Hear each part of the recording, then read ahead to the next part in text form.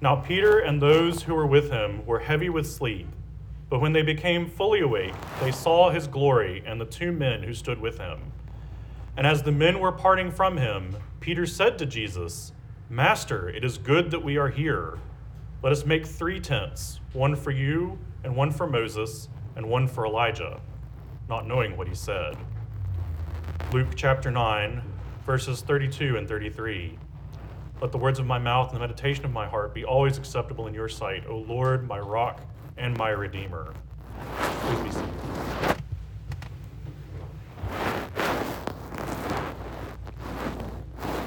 As Father Ben said, it is a feature of our Sunday lectionary that in most years, there's a Sunday just before Lent when we hear about the Transfiguration of our Lord. The calendar of commemorations has a separate feast of the Transfiguration, which takes place on the traditional day of observation, the 6th of August. This year, of course, the 6th of August falls on a Sunday, this Sunday, in fact. And so we get a second chance to contemplate the Transfiguration of our Lord. By way of a brief recap, before we get into the actual narrative of the Transfiguration, Jesus has recently fed the 5,000 and asked his disciples who they think he is. Simon Peter proclaims that Jesus is the Christ of God. Jesus immediately tells them to hide this knowledge and reveals for the first time that the religious leaders in Jerusalem will kill him. Following this confession and foretelling of his death, the disciples are instructed to deny themselves, take up their cross, and follow Jesus. At the end of this teaching is a curious statement. "But I tell you truly, there are some standing here who will not taste death until they see the kingdom of God." This sets the stage for what will happen to the 3 disciples who join Jesus as he ascends the mountain to pray. Luke's gospel tells us that about 8 days after Jesus tells the disciples about his death at the hands of his opponents in Jerusalem, Jesus takes Peter, James, and John to the top of a nearby mountain to pray. While Jesus is praying, the 3 disciples with him fall asleep. But when they wake up, they see that Jesus has transformed in appearance. His facial features change and his clothing becomes so white that Mark's account says they are intensely white, as no one on earth could bleach them. On its own, Jesus' changed appearance would be striking and bizarre, otherworldly, clearly a manifestation of the divinity of God that Peter had just confessed a few days earlier. Rather than leave it at a change of visage and clothing, however, God further drives home for the disciples who it is they are following. Moses and Elijah, transformed and glorified, appear with the now glorified Jesus. Speaking for the 3 disciples, Peter doesn't know what to make of this scene. The only thing he can think to do is to build 3 tents, one each for Jesus, Moses, and Elijah. The response to this suggestion is the literal voice of God telling the 3 to listen to the Son of God. While Peter's words have a fumbling, casting about quality to them, he does say something true and prophetic. The first words that come out of his mouth are, "Master, it is good that we are here." He could not have known how good. While his suggestion to build tents comes from a desire to be relevant, these words, "Master, it is good that we are here," undersell the benevolence of God in bringing these 3 human witnesses to the place where Jesus' glory is revealed for the first time. Even as far off as he is in his response, Peter recognizes the importance of what is going on. St. Cyril of Alexandria supposes that Peter must have indeed thought this was the moment the kingdom was arriving on earth. His utterance, "It is good that we are here," captures his awe despite his flawed human reasoning. He recognizes that he is witness to something meaningful enough that it could very well be the moment he and all Israel have been waiting for since the messianic promise was first given to King David. What he could not appreciate in his words is how they are filled with our praises that Jesus brought Peter, James, and John with him so they could witness this event. For what other purpose did they have on the holy mountain? The Transfiguration as an event in the plan of salvation seemingly requires a human audience. That isn't to say that everything happens solely to be witnessed. The fact that the conversation among the prophets of Israel and Judah went unrecorded because the disciples were asleep for part of it points to a purpose behind the Transfiguration event that doesn't require human witnesses. And yet, if the disciples weren't there, if it were simply Jesus momentarily taking up the glory he had set aside at the incarnation, how do we know of the benefit to us? I am reminded of the questions people sometimes pose about the manner of Jesus' death, burial, and resurrection. Why did Jesus have to be executed publicly? Why is so much made of his burial? Why is it necessary to believe that Jesus rose bodily from the dead? The answer to these questions can be summed up by saying that God knew the limitations of our human understanding and how quickly we would turn the slightest ambiguity and uncertainty into mountains of doubt. If Jesus had gone away and died in an anonymous grave somewhere and then suddenly reappeared after a few days, people would say he didn't die. If Jesus weren't buried in a sealed tomb where everyone knew the location, the charge that the disciples stole his body would have had more traction. As it is, St. Matthew's Gospel tells us that this is precisely what was said among the Jews who did not believe in Jesus, at least through the first generation after the resurrection. Finally, if Jesus wasn't raised from the dead, well, St. Paul lays out the problem here very well. Our preaching, mine and Father Ben's, and our faith, mine, Father Ben's, and yours, is all in vain. It seems to me that something similar is in play regarding the Transfiguration. Without the Transfiguration, a nagging piece of the question of who is Jesus anyway feels missing. Without the revelation of his glory, there is an opportunity to doubt that the words Jesus says about himself are being interpreted correctly. If Jesus went to the mountain's peak and left all of the disciples at its base, all we would know is that he had gone away to pray again. For all we know, something like the Transfiguration happened every time he prayed secretly. However, without any witnesses, that is pure conjecture.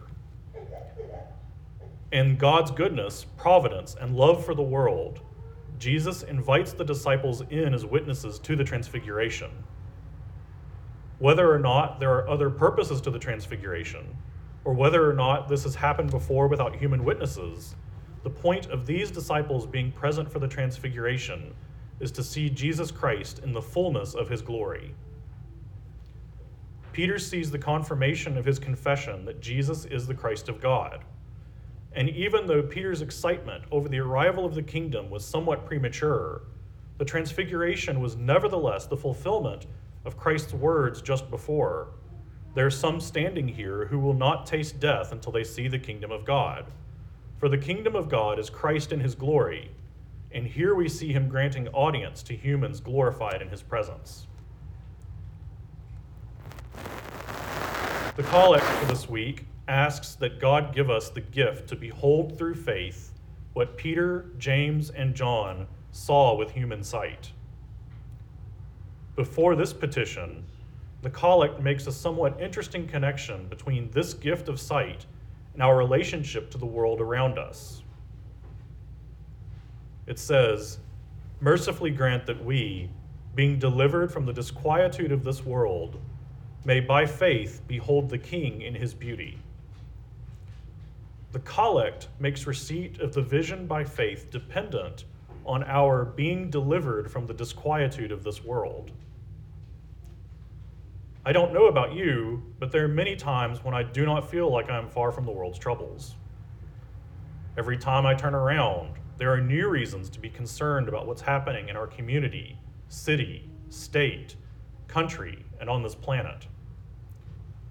I am tempted to be dismayed about putting the collect on my lips when I think about that.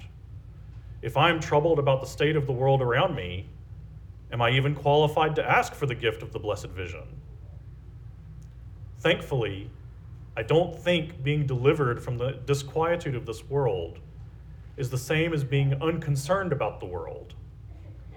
The disquietude that the collect talks about is the tendency for the world around us to be so filled and preoccupied with its concerns that it cannot begin to contemplate the things of God. I'm sure you've heard the term rat race, the never-ending slog that workers in predominantly corporate America throw themselves into in hopes of better pay, higher esteem, and more significant benefits, but without any actual end goal, aside from running the race, maybe a little bit better. This comes to mind most as I contemplate what this collect is discussing. Anything that gets pursued or fixated on at the expense of our relationship with God contributes to and reflects this disquietude. So how are we delivered from this disquietude? Over the long term, sanctification is how we are ultimately delivered from being distracted and derailed by the troubles and unrest of the world. If we are faithful followers of Christ, having been baptized in the holy name of the Trinity, taking in his flesh and blood in the Eucharist, and living a life faithful to his commandments, then we are being delivered, as the collect says. When we choose to pray, meditate on the scriptures, and faithfully attend worship on Sunday and as we can through the week, these are times when the Spirit works to deliver us from the specific unrest we face in our lives. In these times, we can see by faith the King in his beauty. But what does it mean to see the King in his beauty?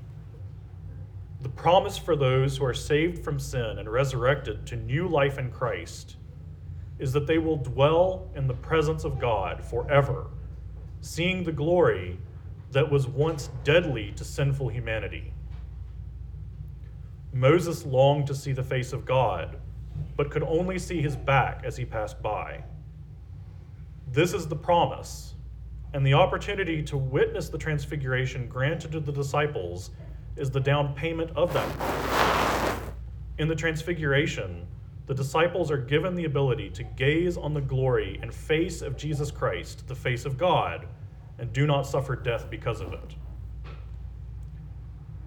The collect is also urging us onto something more immediate, I think. The Christian tradition is filled with accounts of saints and scholars who received visions, insights, and other glimpses of the beauty of the gospel. Some saints have had direct visions of Jesus in their prayer lives. Others have received knowledge that somehow revealed the elegance of the salvation story. The common thread in these stories is that these saints had a deep prayer life and a remarkable faith. This is why the collect connects being delivered from the disquietude of this world with beholding by faith the beauty of the King. We can only hope to begin to see the beauty of the King when we seek the peace of the Lord. There are many ways to start cultivating peace.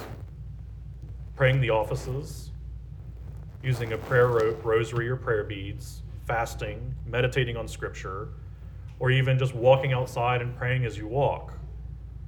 Regardless of the specific tool or method, they each start with an element of leaving the world's unrest behind. As it is, the disciples must go up the mountain with Jesus to see the transfiguration. Over this week, I encourage you to consider ways to enable your movement away from the world's unrest. I'm not looking for a lifelong commitment to monastic asceticism or anything. Jesus didn't spend his entire ministry on the mountaintop, and most of us are not called to the life of the cloister. Ask the Spirit to guide you into practices that will be beneficial and encouraging to you, which will help you escape the world's unrest for a time. As you do that, come back to the collect. It may be that being delivered from the disquietude of this world, you will be afforded the ability to behold by faith the beauty of the King. Amen.